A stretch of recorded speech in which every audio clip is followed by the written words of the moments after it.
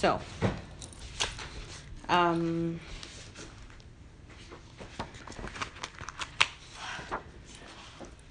so what we're going to do is talk about, we're talking about this bracha of Harotzeh BiSeshuva, that Hashem wants our tshuva. And this is going to incorporate some of the material from yesterday's shir, which I sent you links to. So you can go either way with it. But that's because it kind of happened naturally. So that's what it's going to be. And it's always a good time to hear about Hanukkah a week before Hanukkah. So, yeah. Okay, so what I'm going to start with is a very nice putting together of two ideas from the book Harotzeh. So he says over here, first he quotes Rav Yitzchak Kutner in the Pachad Yitzchak on Yom Kippur, who points out that this bracha differs from other brachos in the series of bakashos. The other brachos say things like Chonein Hadas, Hashem grants das. Chanun, well, this is a funny one. Goal Yisrael, he redeems Israel. Rofei Chole Amo Yisrael, he heals the sick. Mevarech Hashanim, he blesses the years. They're very active. He calls it Lashon Pe'ula. It's they're expressed in terms of activity or action, that Hashem acts upon the world in sending these various brachos. But this bracha ends with Harotzeh BiSeshuva, who wants tshuva, not, he gives an example, Hamachazir b'tshuva, who returns us in tshuva. In other words, not that he does the action, but that he wants it to happen. So we could say, well, there's no difference from the point of view of God, meaning whatever is his ratzon, that's what is, But it is nonetheless different from the other ones, because all the other brachos don't say Harotzeh bivracha and Harotzeh birefua. That would be all of them are expressed in terms of what actually comes to pass, that Hashem acts in the world, with the exception of this one, which is just that he wants it.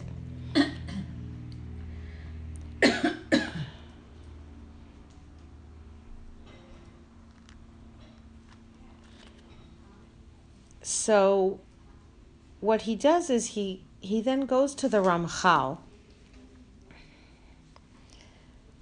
who says, well, what is teshuva? In Mesilas Yesharim, there's a chesed of Hashem, which is teshuva.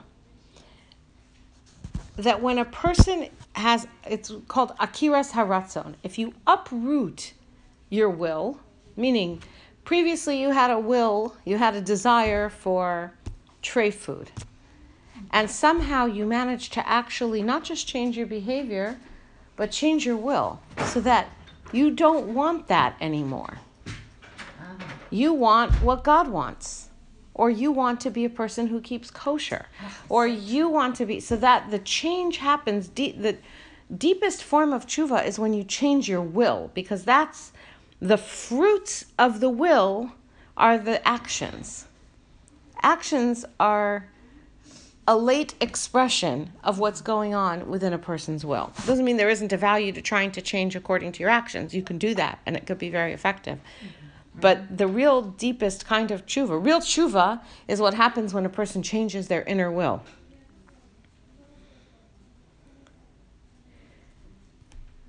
And when that happens, then the process of tshuva almost unfolds naturally, right? On the day when a person does tshuva, he recognizes his sin. He acknowledges it. He speaks it out loud. He understands how bad he's been, and he regrets it completely. He wishes he had never done it. He desires that he had never done that thing. It pains his heart with powerful pain that he already has done it, and he is determined to have abandoned that kind of action completely and to flee from it in the future. That's what happens when a person's will has changed. Because now the way that they look back at something that they previously had wanted is, if only I could undo that. Okay, so if that's the case, then then the root of all of our actions is really in our will. Then tshuva, the real tshuva then is the akiras haratzon, the uprooting of our will. But our will is in our hands. That's our bechira. So Hashem doesn't put control on that, for the most part. On the results, yes. But hakol bidei shamayim chutz miyira shamayim. The way that you feel about it inside, that you have control over. So this bracha is not expressed in terms of Hashem making it happen. Only that Hashem wants it to be that way. And I also wanted to point out that there's a praise over here that is in parallel, because then Hashem's will is that we should do tshuva. In other words, Hashem's will is our will. Not that it should be what we want. Hashem's will is that our will should be in order. And our will is that it should be in accordance with His will. So there's a sort of this alignment here that we've talked about for Shemona Esrei. This idea that in Shemona Esrei we try and merge our will with God's will to the extent that we're able to achieve it. Tshuva is this incredible case of it, where what does Hashem want? What He wants is that we should want what He wants. There's this kind of the ratzon back and forth. And this aspect of ratzon is something that I saw in the Pachad Yitzchak. I do have copies of it because we used it in the shir yesterday. So if you want one, there's another one here somewhere.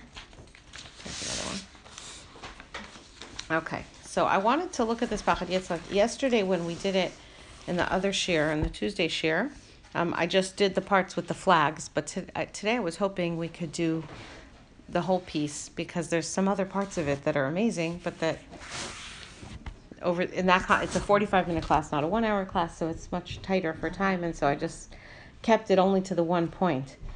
But I think over here, this is a nice opportunity to see a little bit more about it. So Rav Hutner says like this is the first mimer in Chanuka. And this, again, coming back to this idea of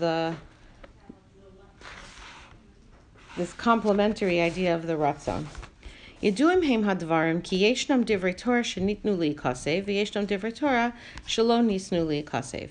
It's well known that Chazal have taught us that there are words of Torah that are fit to be written and words of Torah that are not fit to be written. Okay, so generally speaking, what he's talking about is this Torah shebichtav and this Torah shebal peh. Torah shebal peh is not meant to be written. Okay, l'chora chaluka zo eno mishtayeches ela benogea Hashem Torah bilvad. So this distinction is relevant, it appears, only to things that are called Torah.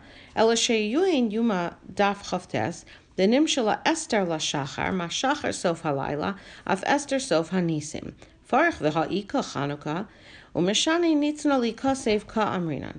He says, now we have this interesting case though. We have, and we actually came across this at least once in the last couple of years going into Purim, that it says Esther is referred to as Ayelet HaShachar, the morning star. Why is she compared to the morning star? Just like the morning star heralds the end of the night. And it's a beautiful mashal, so you think about it and then it's confusing. So we're not going to explain it. So too, Esther heralds the end of all the Nisim. No, it is a very strange comparison, because the end of the Nisim should be the beginning of the night, not the end of the night. One would think, right? So she's the last of the miracles. So then the Chazal say, hang on, because we understand that Esther is in a time when things were not these wide open miracles to the greatest part, so that's kind of the last miracle. So then Chazal say, hang on, what about Chanuka?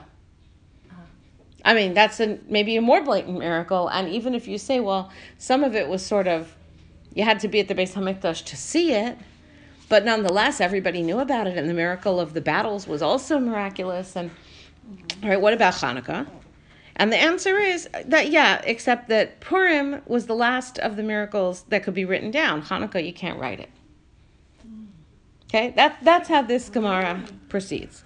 And in fact, Megillas Esther is part of the canon, so to speak, of Tanakh. It's the last book of Tanakh. Once that was ratified into Tanakh, there is no more adding of books to Tanakh. But Hanukkah, although there were things that were written down at the time to talk about the history of what was going on, especially by then you already have, it's the times of the Greeks and the times of the Romans, and people very interested in history, but that doesn't become part of Tanakh. Wait, which There's no first? I'm sorry. Purim was way before. Purim was way before. We have a kids tape where they say, which comes first, Hanukkah or Purim? So the kid says, Hanukkah. So the Rebbe says, no, Purim. So he says, no, Hanukkah, because Hanukkah vacation comes before Purim vacation. So the Rebbe says, no. But Esther is in the time between the first Beis HaMikdash and the second Beis HaMikdash. And Hanukkah happens in the middle of the second Beis HaMikdash already, or part of the way through. But so even in my brain, I'm thinking... because during your school year, Hanukkah comes first. But in actual fact, okay, whatever. Purim comes first. Okay. Comes first. Okay, so Purim came first, and it was written down. But the events that took place, the miracles of Hanukkah, are not given to be written down. It's the same terminology that's used in terms of there's words of Torah that are given to be written down, and words of Torah that are not given to be written down. Pine nosei ha'inyan bekan. So in other words, the topic they're talking about here is not words of Torah as words of Torah, but words of Torah that are describing the events that happened, the miracles that happened to the Jewish people. These miracles, are they fit to be written down or not? Are they suited? Not fit. Are they suited to be written?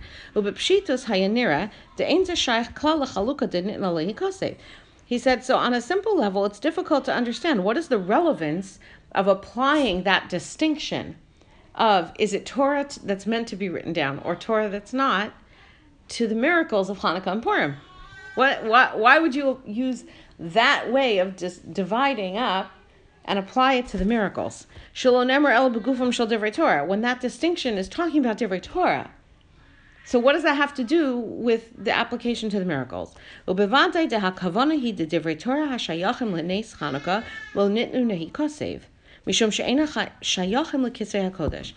it certainly means, the intention is, that the divrei Torah that relate to the miracle of Hanukkah, just like there are divrei, the book of Esther is not just telling the miracle. It is divrei Torah. That the words of Torah that relate to the miracle of Hanukkah are not given to be written down. They are not part of the Tanakh.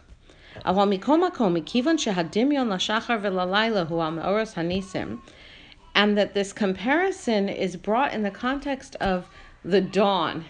So this is sort of the night and the day versus the miracles and the events of the miracles. Shapir yeshlanu ha'ara mikan de'inyan shel lo nisan lehikasef mishpashetu mitoch divrei haTorah shel hanes el toch ha'ma'or shel aguf hanes atzmo.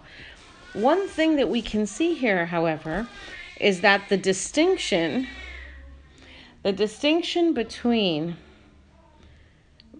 suitable for writing down and not suitable for writing down, although we learn it from divrei Torah, is not limited to divrei Torah, and in fact applies to the events through which Hashem is performing these miracles as well.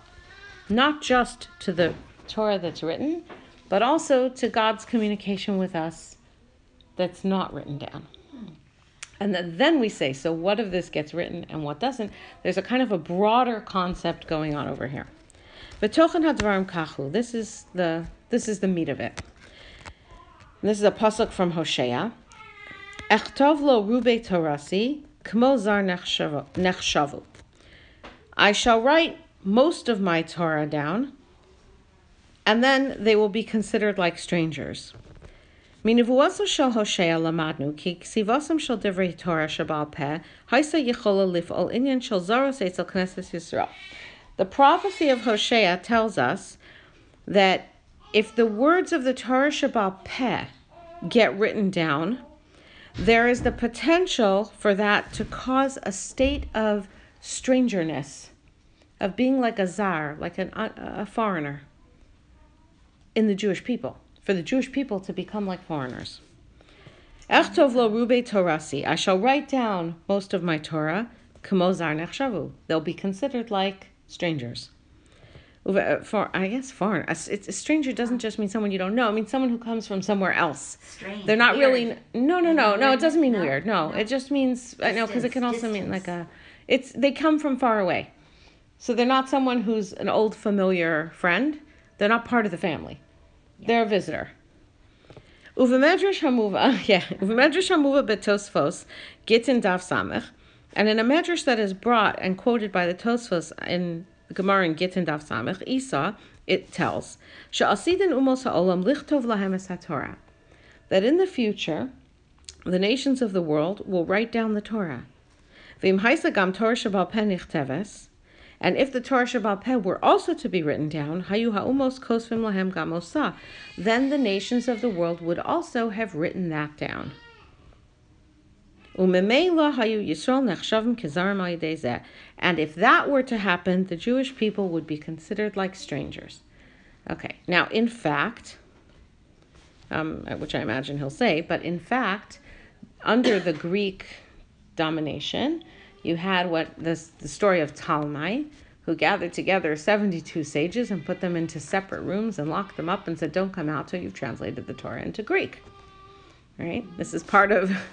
Right, Asara B'Teves, that's part of the 3 days of darkness that descended in Asara B'Teves, is this darkness, which is always associated with Yavan, that was brought into the world through the translation of the Torah to make it accessible to the world. And the Medrash is saying that will happen in the future, because the Medrash far predates the Greeks, right? So the Medrash is saying one day, the nations of the world are going to come and they're going to translate the Torah for themselves. They're going to write it down for themselves. And if the Torah Shebal Peh were written down, they would do that too. Meaning if there had been a Gemara, which there wasn't in the time of the Greeks, they would have translated that too. And that would have had a result. In some way, had the oral Torah been turned into something that was then a piece of classic literature for all the nations, that would have affected us in some way. That's what's puzzling, okay? It's not that, this is our little secret and it's private, and if they find out, then somehow it will leak out. That doesn't seem to be the issue. There's something about Torah Shebal Peh that converts us from being strangers to being family. And that goes the opposite direction if it's out in the open, so like in so to this speak. generation when you've got art school, is that what's happening? Well, that's certainly something that people were very concerned about. It's been the whole time. People were terribly concerned about the writing down of the Mishnah. Very concerned. And then very concerned about writing down the Gemara. Because at least with the Mishnah, so it's kind of notes, you have to have someone to explain to you. But the Gemara is the explanation of the Mishnah. So what are you doing right now? I mean, we sort of look at that and say, well, it's hardly obvious just because it's in the Gemara. We need someone to teach it to us. But at the time, right, that was like, okay, so you're writing all the explanations down. Now what? Right, this is a real crisis. He's going to address this. It's a misinterpretation, totally. Maybe, right? He didn't say that was the problem, Oh. right? He's not actually discussing what is wrong with writing down Torah Shebal Peh. He's just saying there is such a concept, there is such a thing that it shouldn't be written down. And now he's trying to understand, and what is one aspect of that concept, which is hinted to by Hosea, is that there is an effect of this thing called whether they're strangers or not. If we shall look deeper into the words of this medrash, we will see that it comes out, that the closing words of this medrash bring out explicitly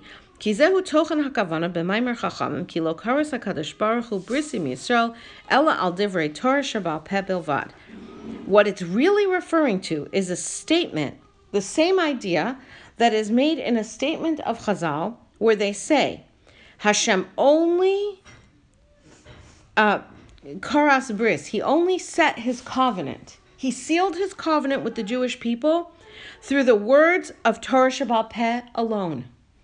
This is a Chazal. Chazal say, how did God make his covenant with the Jewish people? I just want to point out here, a covenant always has two sides. That's why the word karas, cutting. Okay, in English you have sort of the equivalent when you say to cut a deal. That's where the language kind of, you don't say to cut a covenant, but you do say to cut a deal. But in Torah, it's the verb that goes to making a bris, a covenant, is karas, cutting. Why? Because you take one thing, you slice it into two parts. There's two sides, right? So in the bris, bein habesarim, Avraham divides the animals and crosses between them, and Hashem sends a pillar of smoke to also cross between them. Because both sides are taking on a commitment, right? A bris could be violated if either side does not fulfill. It's like a contract. If either side doesn't fulfill their promise, it's got to always have two sides. There's no such thing as a one-sided bris. Okay. So Hashem sealed his covenant with the Jewish people through the words of Torah Sheba'al Peh. Shenamar, as the verse says, Ki al pi hadvarim ha'ele karasi itcha bris. Through these words I have made with you a covenant. Klomar, kol bris kolelis besocha, gam es minias hashaychos shel kol ela she'enam nichnasim letocha shel habris. Okay. And I'm not sure exactly how he got from here to here, but he says every covenant includes within it not just the inclusion of the people who are making the covenant, but also the exclusion of everyone who is not entering into the covenant. Which I don't know how he got to that over here. He just said it as the next sentence. But we have seen that idea with Kedusha and Kiddushin, right? Where Kedusha always means restraint and holding back. And the easiest example is Kiddushin, like a marriage. That in saying, Hareat Mikudeshes li, when a woman becomes Mikudeshes to a man, she becomes permitted to him, right? Has the bracha go? Asar lanu es ha'arayos, vehitir lanu es ha'nesuos lanu, right? She becomes permitted to the husband, but she also becomes forbidden to everyone else. I mean, the covenant of the Kiddushin, it includes the husband and the wife, but it excludes everyone else. It's doing two things at once. Okay. The Gambris HaTorah Shekaras HaKadosh Baruch Hu. So this covenant that Hashem made with the Jewish people, Im Yisrael, Kolelas Besocha, it includes by definition within it, Minias Shaychos Kazo, an exclusion in the same way. In the same way that it includes, by virtue of it including, it excludes. V'hi shlilash ksivosan shel divrei Torah Sheba'al Peh.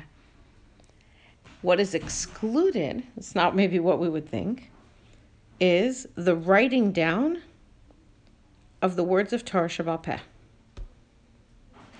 Somehow, the fact that we say we do write down Torah Shebichtav, we don't write down Torah Sheba'al Peh, corresponds to Hashem saying, I'm making a special covenant with you, and that includes you and excludes others. What's the connection? Which covenant is that? Yeah, okay. So now he's going to go there. There is another point to emphasize here. Ki birchas haTorah, when we say birchas haTorah in the morning, I'm going to quote the Gemara, opens with two ideas. Here, actually it ends with two ideas. Asher bochar banu mikol ha'amim, V'nasan lanu es Torah so, who chose us from all the nations and gave us his Torah. Asher bachar banu, asher nasan lanu. Why two?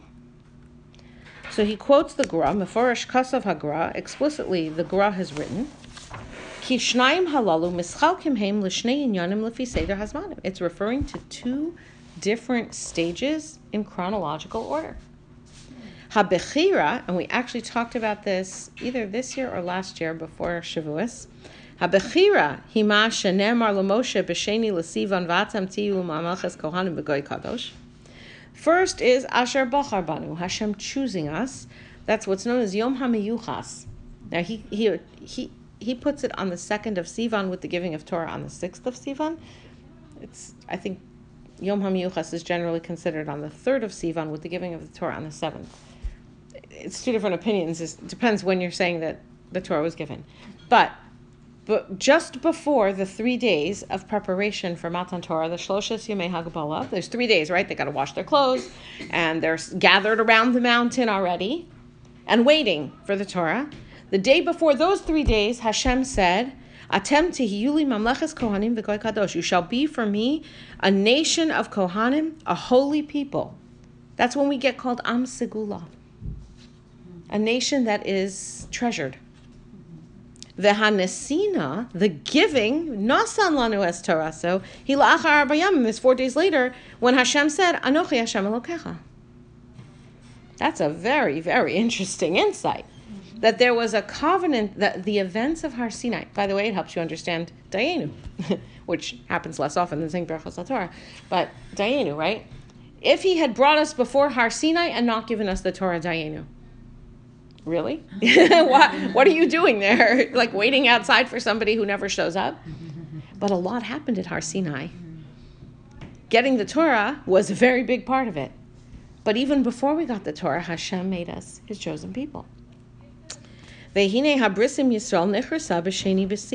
covenant with the Jewish people was made on the 2nd of Sivan, not on Shavuos. Lifnei guf ha'uvda shel Matan Torah, before the actual fact of Matan Torah, kimavura lahade b'kasav, as it is. I mean, it's explicit in the verses. You can read it right there. Parshas Yisro, they're standing there, and they gather around the mountain, and all this happens, and then they wait for 3 days, and then it's Matan Torah. Umikivan shabris kolelas b'soch hashlilosh laksiva shel dvarim shebal peh. And based on the idea that covenant with God is a covenant of Torah shebal peh. Right? Hashem, Chazal said, Hashem made a covenant with the Jewish people with Torah shebal peh alone. And you have to say, like, what is that Chazal talking about? How can you say that it's Torah shebal peh alone when it's Anochi Hashem Elokecha and the Aseres HaDibros and Moshe getting the Luchos and going for 40 days to get it written down, right? Like, isn't that written Torah? Where's the oral Torah? And he's showing us the oral Torah is when Hashem said this to us, but there's nothing written down. Okay, we didn't have a written Torah yet. So there was a covenant that was made through the words of Torah without anything having been written down. And so just like that which includes, also by virtue of including excludes, so that covenant is this, you could say, is the sort of spiritual or intellectual source of the concept that there are words of Torah that are not meant to be written down. There's an aspect of the giving of the Torah. This is so not taught. It's not taught in general that it's like almost shocking that I never heard it and that other people never, like. Right, it's not an unknown. Oh well, thank God for Rav Hutner's here, but I know, but it's not an unknown thing that words of Torah, like people know there's such a thing as oral Torah, and that the Mishnah was written down, but that was like an extreme case to do it. I'm saying it's not unknown, but this connection is something is new to me too. Okay, Hare Nimtza. So he's saying this concept that there's a relationship with Hashem that's through Torah shebal peh that is really best not written down. You can kind of start to even just get a sort of a, your spider sense tingling about why, if it were written down, that would somehow make us into strangers. If we became something that's a special nation through words of Torah that were not written down, then there's a kind of a hit that takes if that gets written down. You can, even without understanding it, we can kind of get a sense as to how that would be connected. So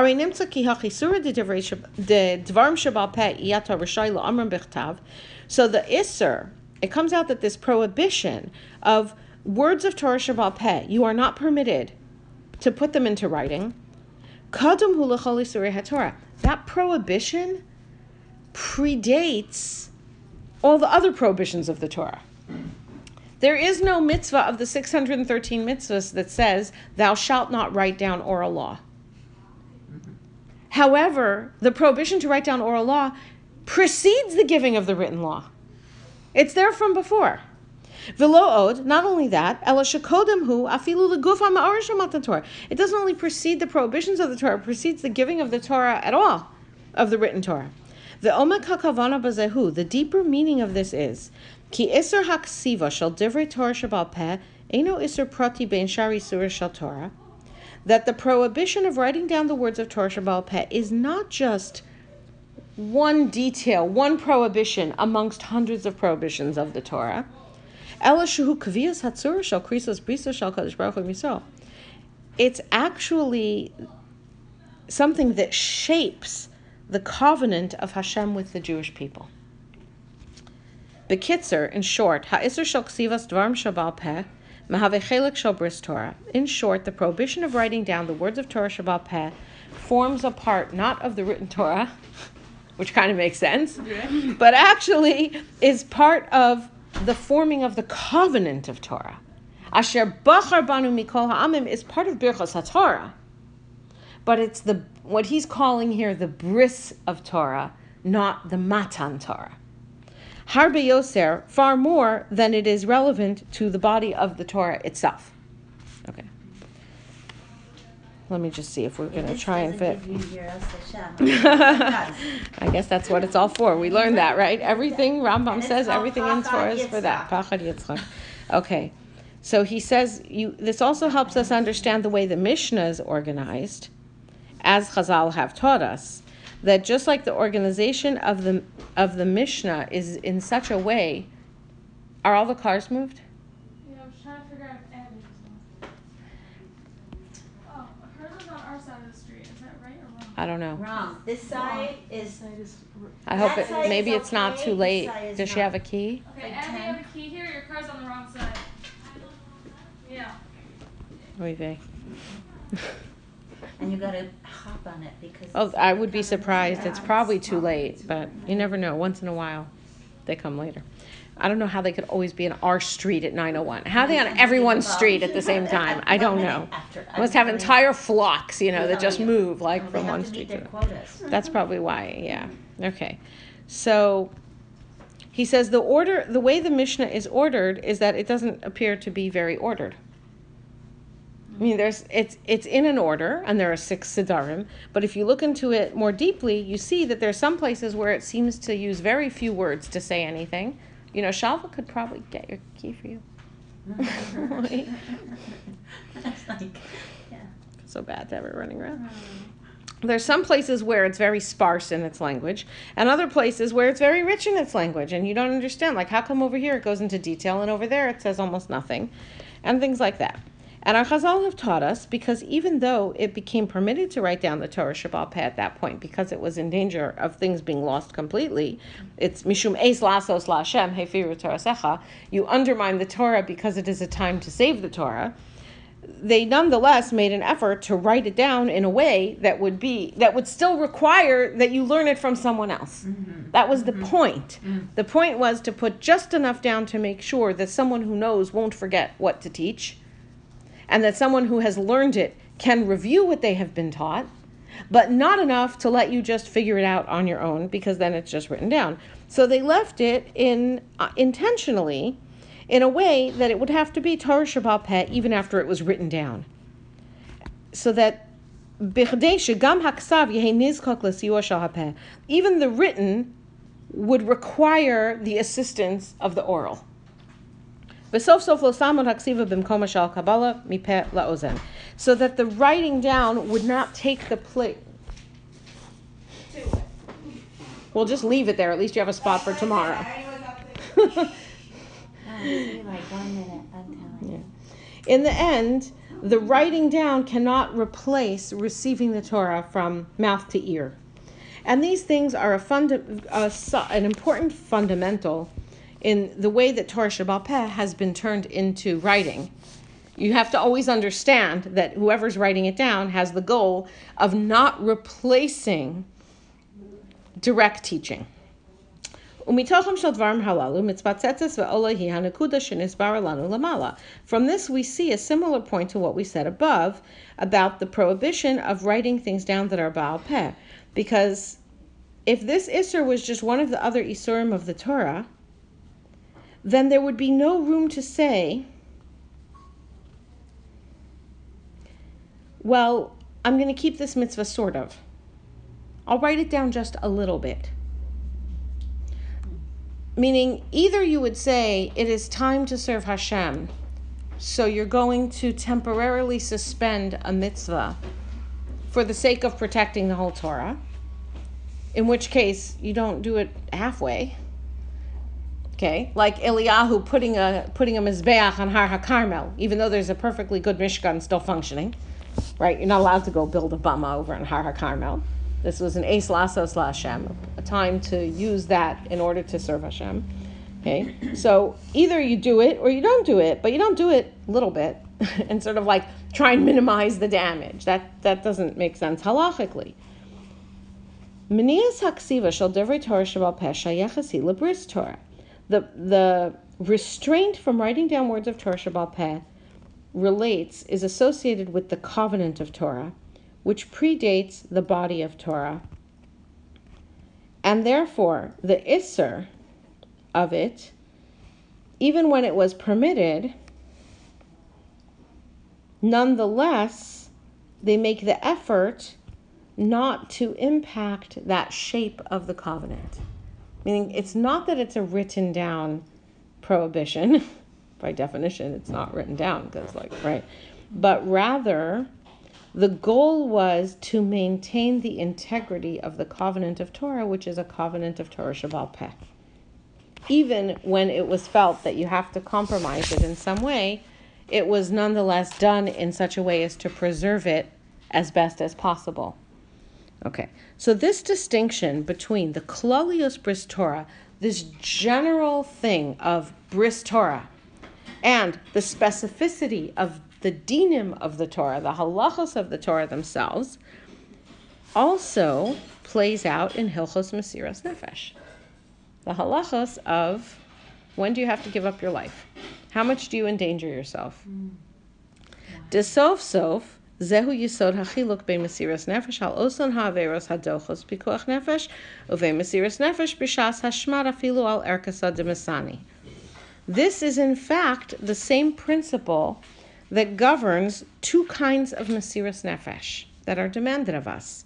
One kind of Mesiras Nefesh is the three big averas.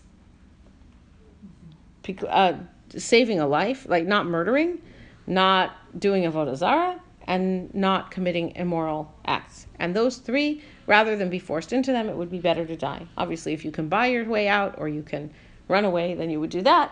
But rather than violate those three. But there's another kind of Mesiras Nefesh that's discussed in the Gemara in Bava Kama, which is a time of shmad, a time when people are trying to detach Jews from their religion, from their covenant with God.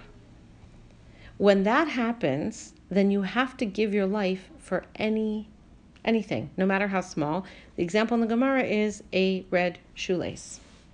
So if red shoelaces are what people wear to identify themselves as idol worshippers, and then there is an effort to force Jews to wear red shoelaces to honor the idols, then even though, who cares what color your shoelaces are? There's certainly no halachos about shoelaces, right? Well, it becomes part of the Avodah Zarah. It becomes a statement that I'm not Jewish. Mm-hmm. And that statement is a violation of the bris Torah, not of any particular halacha. And yet it demands the full degree of Mesiras Nefesh. I actually have over here Rav Hirsch on Mesiras Nefesh. I did. Kiddush Hashem and Chil Hashem, maybe.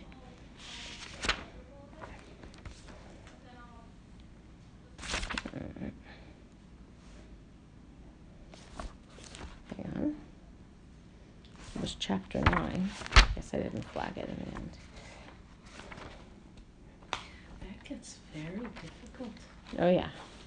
Like in Paris today, there are people who don't wear Right. So one thing is not they're afraid of being identified right, but as Jewish and right. So that's a scary thing, but nobody is telling you have to do something to undermine the connection. Meaning you are hiding it rather than someone telling you to undermine it. So I'm just looking over here. Rav Hirsch talks about kind of the broad outlines. And of course he gives it the context of the hashkafa of what you would think about that would relate. So he says about the three biggies, Avodah Zarah, Gilui Arayos, Shvichas Damim. If you're told to break any commandment of the Torah with the exception of those big three, under threat of being put to death, then you should break it, provided you have first sought, but without success, even with the offer of all your earthly fortune, to buy your release from sin and preserve your life further to serve your God. Meaning, you shouldn't run toward breaking it. The goal is to avoid it, even if you have to give up all your money for it. But your life, you don't have to give up. For doing that, if somebody stands over and says, put on red shoelaces or I'll shoot, put on red shoelaces. That, as long as they don't have some other meaning. Violate Shabbos or I'll shoot. So if you can buy them off, or if you can run, or if you can distract them, or shoot them first, but if you can't, so you violate the Shabbos. Okay? So this is a distinct... Rav Hutner is saying that these two sets of halachos correspond. So this is corresponding to the question of whether you do or don't violate the halachos of the Torah, corresponds to the giving of the Torah on Shavuos, which are the specific written down laws. Here's what God says. Do this mitzvah, don't do this prohibition. And then how do you handle it if someone tries to force it? Okay? Then you should break it. If your assailant, however, is not thinking of his own profit and only wants to make you break the law, then account your life as nothing in the face of the lightest sin, were it even the infringement of a custom which is peculiar to Israel. If the purpose of the person telling you to break the law is just to cause you to destroy, it says, even secretly at a time when a tyrannical power is trying to destroy Israel's Torah by violence, then even if it's just a little custom, how Jews tie their shoelaces. In this case, God says to you, sacrifice your life. It's unbelievable. Why would you have two different sets like that? And that's what Rav Hutner is saying. It's the same principle. Because one of them, it's not the degree of the halacha. Is the purpose to undermine your covenant with God. Anything that seeks to undermine the covenant with God becomes a Yaharig V'Yavor. Becomes what? Rather die than violate. But if it's a question of a person who has been captured by pirates, right, or by the Romans, and sold into slavery, and the boss says, you will cook me my food. I don't care what day of the week it is, right? So he's not doing that to stop you from being Jewish. He's doing it to fulfill his own tithes, or he wants his work, or he wants his money's worth, or whatever. Then a person would comply rather than die. Okay. But if it becomes a matter of violate the Shabbos just for the sake of, I want to prove that I can take Jews away from God, then no matter how small it is, suddenly it becomes a Yaharig V'Yavor. And that happened a lot during That has happened, and certainly Hanukkah is the classic time of that. Show in the congregation of your brethren that you love God more than life. Spur them on to similar love. Show the madman that his power is unable to force Israel into disloyalty to his God. Show him that Israel's sons and daughters mock at his puny strength. They will expire and still remain true to their God. Okay.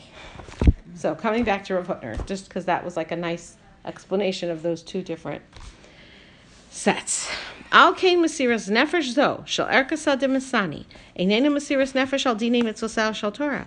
So the kind of mesiras nefesh that's even unto a shoelace, that is not mesiras nefesh that has to do with the practical details of the halacha and the mitzvos.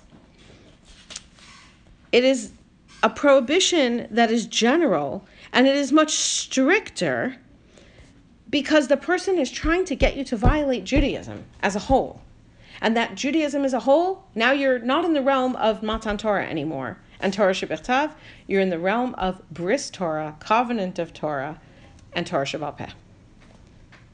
And this is Mesiras Nefesh that comes through the unique place of the Jewish people amongst the other nations. You start to see how it becomes really the battleground of the Yevanim, right? Yevanim didn't care what you worshipped as long as you also worshipped their things. right? They just added, right? Wherever you go, you conquer, you take the Avodah Zarah, you add it to the pantheon, and you move on. They didn't care, right? You want to have a temple? That's fine. It's a nice building, beautiful. We love the architecture. We're just going to break these holes that say that Jewish people could go in one place and non-Jewish people could only go in another place. The idea that you can have a Christmas tree, or you can celebrate, you can wish everybody Merry Christmas. You can do that. Right. Why not? Why not?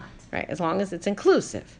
The idea that you would say that what you do is different or exclusive, that's what bothered the Yevanim. And that's what bothered the Jews who emulated the Yevanim as well. Okay, in other words, this is seeking to undermine the covenant that God made with the Jewish people, the Bris of Torah. In this way, the Mesiras Nefesh for mitzvos in a time of gezeros hashmad, of destructive decrees, meaning decrees that seek to destroy the Jewish people, as a Torah-keeping people, are differentiated at their root from the Mesiras Nefesh for the three big averos, which is only for the sake of saving your life. You would do anything else, but you wouldn't do those things.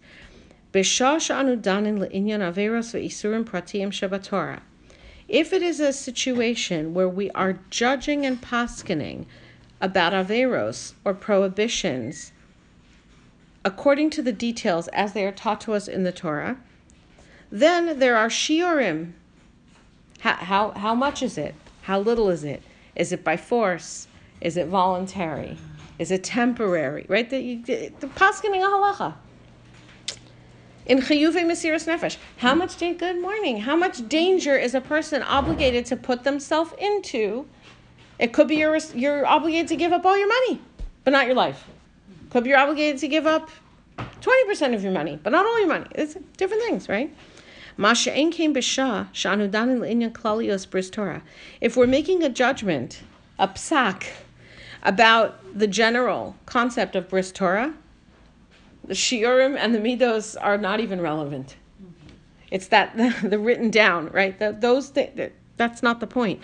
Like a time when the goal is to remove people from religion, then that chiyuv of Mesiras Nefesh just like bursts through all the other boundaries of any other normal halachic consideration, even if what's at stake is only something that appears to be very small, like a shoelace. Nonetheless, don't violate it. Okay, so this brings us back to the beginning of what we were teaching about. When he was talking about the idea that there's some things that can be written down and some things that can't be written down, and how does that affect the writing down, the description of a nace that happened? Right? We said the contrast between Purim and Hanukkah, for example. Because this is be'emes, the gedder of the Nes Chanukah that cannot be written down. He says, this principle that we've been talking about is in fact, as it said at the beginning, what was the original source? The original source was, how come Esther is compared to the morning star because it is the end of the Nisim, and then they say, but what about Hanukkah, which happened later? The answer is yes, but Hanukkah you can't write down. It's not part of the written Torah. Right? Esther becomes part of the written Torah. Hanukkah doesn't. Heim hadvarim. It is these very same things, that the same principle has been functioning throughout this teaching. The chiddush, the new, I mean, I guess it wasn't new, but like this chiddush, what is brought into our education in the yearly cycle of holidays, that is taught to us through the Mesiras Nefesh, the willingness to give up their lives in the generation of the Chashmonaim. Who's that? It is this, Ki Masru Nafsham, that they gave up their lives. Now, in the end, they went running down the hill to give up their lives, right? Waving swords and knowing every breath was their last, and they turned around and they had won. But they didn't think that was going to happen. From their point of view, they're giving up their lives. Al Ratzon Hashem Shenizgala B'dinei HaTorah, they were not giving up their lives to fulfill God's will that was written in the Torah. Do this mitzvah, do that mitzvah. Ki'im al ratzon Hashem shel kol yichud Yisrael ba'amim. They were giving up their lives on the principle of the Jewish people have been chosen by God and have a unique relationship with Him. And we are not going to stand by while you cut breaches in the wall. They didn't even take down the wall. right? Just the fact that you're trying to make breaches in the wall, just the fact, right? They told the Jews they have to carve on the horns of an ox, which is what you used for a baby bottle. Ein lanu chelek be'elokei Yisrael. We have no share in the God of Israel. Now, is the milk treif? Milk doesn't become treif that way. So what's the problem? The problem is they are undermining, they seek to undermine the relationship between Jewish people and God. The Hainu Abris Torah, they were giving their lives for the covenant of Torah, as we have said. Umemela kach noeve kach yoeh. How perfectly and beautifully it all fits. Ki me'ora, Moed HaChanukkah, that the events of the time of Hanukkah, Yehe Mufka Mitoras Ksav, are not permitted to be entered into the written Torah. The canon of the written Torah. It says it's exactly, this is exactly the point, and that's what Chazal were saying when they said, but Purim is the last one you could write down. You couldn't write down about Hanukkah. It could become a holiday with halachos, and it still doesn't get written down. Sheken kol atzmo, because the whole essence of the revelation of this time of Hanukkah is specifically about this point of Mesiras Nefesh for the sake of the covenant of Torah, which is the covenant of Torah Sheba'al Peh, which is something that doesn't get written down and is not about the details of the halachas one way or the other. Asher shlila shaksav hi befol shayichud. That in the same way that a relationship, the covenant of the Jews to Hashem, by making that relationship, it excluded others from its relationship. God could have his own relationship with other people. But that relationship is a relationship. It means other people aren't in it, just like a marriage. In the same way, the giving of the oral Torah is an exclusion of writing it down, which would make it written Torah. So he says that is the putting it into action. If you would write down and have a Megillah of Hanukkah, it would be exactly opposed to everything that was happening and everything you're learning and the whole principle that was governing the decisions that led to the Chashmonaim to do what they were trying to do. In fact, the Mishnah itself does not write down very much about Hanukkah. Okay, when they were writing down the bits of the oral law that had to be written in order that it should not be forgotten, Hanukkah doesn't really get in there. It's only mentioned like ki'im agav. It's mentioned only incidentally to other things. If a camel is carrying straw and the straw catches fire because somebody left a lantern outside, then the person who left the light outside has to pay the camel owner for the straw that got destroyed, unless it's a Hanukkah candle, which you're meant to put outside. Okay, and then I guess people who got their camels out there should have known better. It's Hanukkah. You don't go walking around with straw all over the place. Okay, there's candles outside. But that's a very incidental way of mentioning, by the way, there are candles on Hanukkah and you put them outside. Okay, it's related to other topics. Because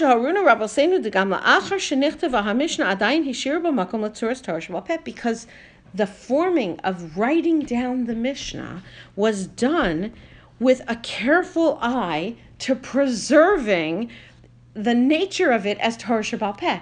And Hanukkah, of all things, is a prime case of pure Torah Sheba'al Peh. So you're really not going to put it down. Okay? Whereas other parts of Torah Sheba'al Peh are part of Torah Sheba'al Peh, Hanukkah is representative of Torah Sheba'al Peh. Okay. So even after the Mishnah was written, they were leaving this place by leaving out that which has to be left out and putting in that which has to be put in. And with the candles of Hanukkah, we come to this completely. The light of the candle of Hanukkah is the light that was revealed by the Mesiras Nefesh of the Chashmonaim.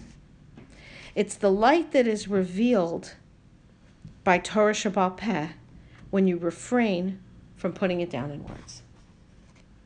When you refrain from writing it down in script, there's a light. There's a light that is redeemed. This is before tape recorders. There's a light that is redeemed, that is revealed, that the letters themselves would hide. It's a little bit reminiscent of what we learned about with Olam, right? The world that reveals and hides God. When you give something a tangible form, it reveals it. But at the same time, it's very limiting. So Torah Sheba'al Peh and Hanukkah is a time for revelation of the light of Torah Sheba'al Peh, but that is a time, right, and that is the beginning of the era. The beginning of the era of Torah Sheba'al Peh is Hanukkah. After this, you have the times of the Mishnah, you have, right? I mean, that's really what you're going into. That is that revelation. And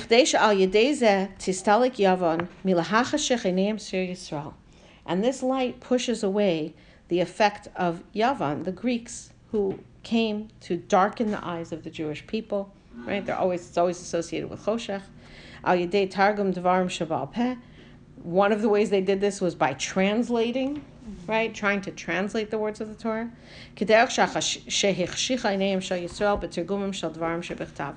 what the Medrash warned about. Someday, they're going to write the Torah down for their own language and their own use. And if they would do that with Torah Sheba'al Peh, the Jews would become like strangers. We'd become strangers to God. And we'd go back to a state before we have a special relationship. Okay, so that is the Pachad Yitzchak, which is an amazing, amazing piece. It's a little bit late. I was going to include another whole section. I'm not going to, but it's on the recording that I sent yesterday, so that's okay. And it's the bulk of it, meaning I didn't do as much from the Pachad Yitzchak, so they will work together neatly, and you will see over there how they fit together. I did want to end, though,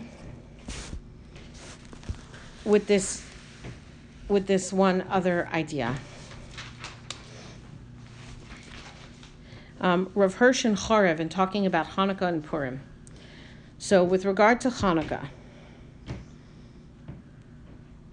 he mentions there's a history, right? There were decrees against Torah and Shabbos and Bris Milah, and everything was death penalties and idols and all kinds of things going on.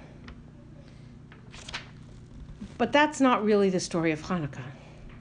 That's the backstory of Hanukkah. The story of Hanukkah is that then, when the faithful had fallen, when the weak were beginning to falter, and when all that spelt Israel seemed lost, this is where the Hanukkah story begins. Okay, so I just want to point out, as always, Rav Hirsch, he's not the written Torah, but he's very particular in the way he says things. He's usually paraphrasing something else. And what you have over here is people are falling because they're being killed, but people are also weakening. You have Jewish people, right, who are joining the gymnasiums. There are descriptions of the Kohanim who were dropping what they were doing in the middle of the avoda so they could run and look over the wall or just pop outside and check what was going on in that wrestling gym arena that was built just below the Temple Mount, right? They wanted to see what was going on. There were people who were pulling the foreskin back because they didn't want to look circumcised. It wasn't just, oh, you're forbidden to have a bris milah. It was, we'd rather fit in. Mm-hmm. We'd rather look like others. Not only under duress. This is weak beginning to falter when all that spelt Israel seemed lost. That definition of the Jewish people as being definable and recognizable amongst the nations, that was at risk. Then arose Mattathias, Mattisyo, the son of Yochanan, the Kohen Gadol, and his sons. He did not count the number of those who were like-minded. He had faith in the Spirit of God, who endows the Spirit with victory over ruthless violence. He rose up to fight against this devastating frenzy and caused the weakness of the faithful to be victorious, completely victorious over the violence of the presumptuously arrogant. And now, he makes a very specific point here, and he'll emphasize it again. He says, that is the story of Hanukkah, which is what we've been talking about, right? When the name of Israel appears like it's going to be lost as an identifiable shape and organism, then this man stood up with his family and did something. And he didn't count how many people will join him. It was very few. It grew over time. But it was, when you say Mattisyahu and his 5 sons, this is a very, very small group to be starting with. And just as God watched over the security of the spirit of Israel amid the violence and rage, and caused the light of Israel to be rekindled by the flaming spirit which still shone pure in the breast of one man, so did he declare by a visible symbol that in time of desolation he watches over and is the spirit of Israel. As soon as the tyrants were banished, the land cleansed, and the temple purged of the idolatrous abominations, the temple lamp, the telling symbol of God-created spiritual light of Israel, was rekindled. So this idea of light that is revealed without being bounded and defined was lit, but only one cruse of oil, enough to last one day, was found still undefiled. And what Rav Hirsch is saying is, do you know why that's the miracle of Hanukkah? You know, we always have this discussion. Is the miracle of Hanukkah about the war, or is the miracle of Hanukkah about the oil, right? Those are kind of the two. Rav Hirsch is saying, you don't get it. They're related. The miracle of oil is Hashem's response to the miracle of the war. The miracle of the war wasn't really that we won. The real miracle of the battle of the Jews against the Yevanim was that you could have one person stand up, and from him you could kindle the spirit of the nation. And therefore, Hashem put that in a new miracle. He said, you want to know what it feels like for me to see you behaving like that? It's when you want to light a menorah and there's only one little bit of oil. And you find that from that little bit of oil, you can kindle an entire menorah for as long as is necessary to build up what you need to fuel it to go forward. You can have a feeling of what I see when I see you. Only one cruse of oil, enough to last one day, was found still undefiled. But lo, he who watches over Israel's spiritual light caused it to last for 8 whole days until fresh oil was prepared. This sign our ancestors grasped fully. They understood what Hashem was telling them. They understood that Hashem was saying, that's how I see you. They raised it to the meaningful celebration of the days of remembrance which they instituted in commemoration of this event. Each year when the Hanukkah season recurs, lights are kindled in every home of Israel and by every son of Israel. Right? This is a halacha, ner ish uveso. There is a custom of lighting in shul, but that does not fulfill the mitzvah of lighting the menorah. The mitzvah of lighting of menorah is putting the pieces together. A candle for every person. It's putting together the two miracles, the miracle of the individual and the miracle of the oil. And each person associating himself with a candle. Lights are kindled in every home of Israel by every son of Israel. It doesn't mean son versus daughter. And the events of those days are celebrated in word and song, paying homage to God. Thus the darkened court, by the way, it's word and song and not any other specific actions. No lulav, no esrog, no matzah, nothing that's measured, nothing that's, because that would be written Torah. Thus the darkened courses of Israel are lit up by this message. The spiritual light of Israel will never be dimmed. And even if round about you, everything becomes defiled by the oppression of the time, so long as the light remains pure within the confines of only one house, or within the breast of only one man, live on joyfully amid all the wanton aberration, even die joyfully under the frenzy of a madman, for the spiritual life of Israel is saved. God watches over it, even by the light of one man, he rekindles it anew. So, that's the story of Hanukkah. That is light that is not bound in any way. Yeah. Okay, so next time, hopefully we'll meet again before Hanukkah, but Yes, this was kind of where it seemed to fit this idea of Harotzeh BiSeshuva. God wants teshuvah, but the activation is on our side. That this is Is it our ratzon? Is it his ratzon? Is it both? Like, and about that will, which is not defined and not bounded and limited. It's about the covenant.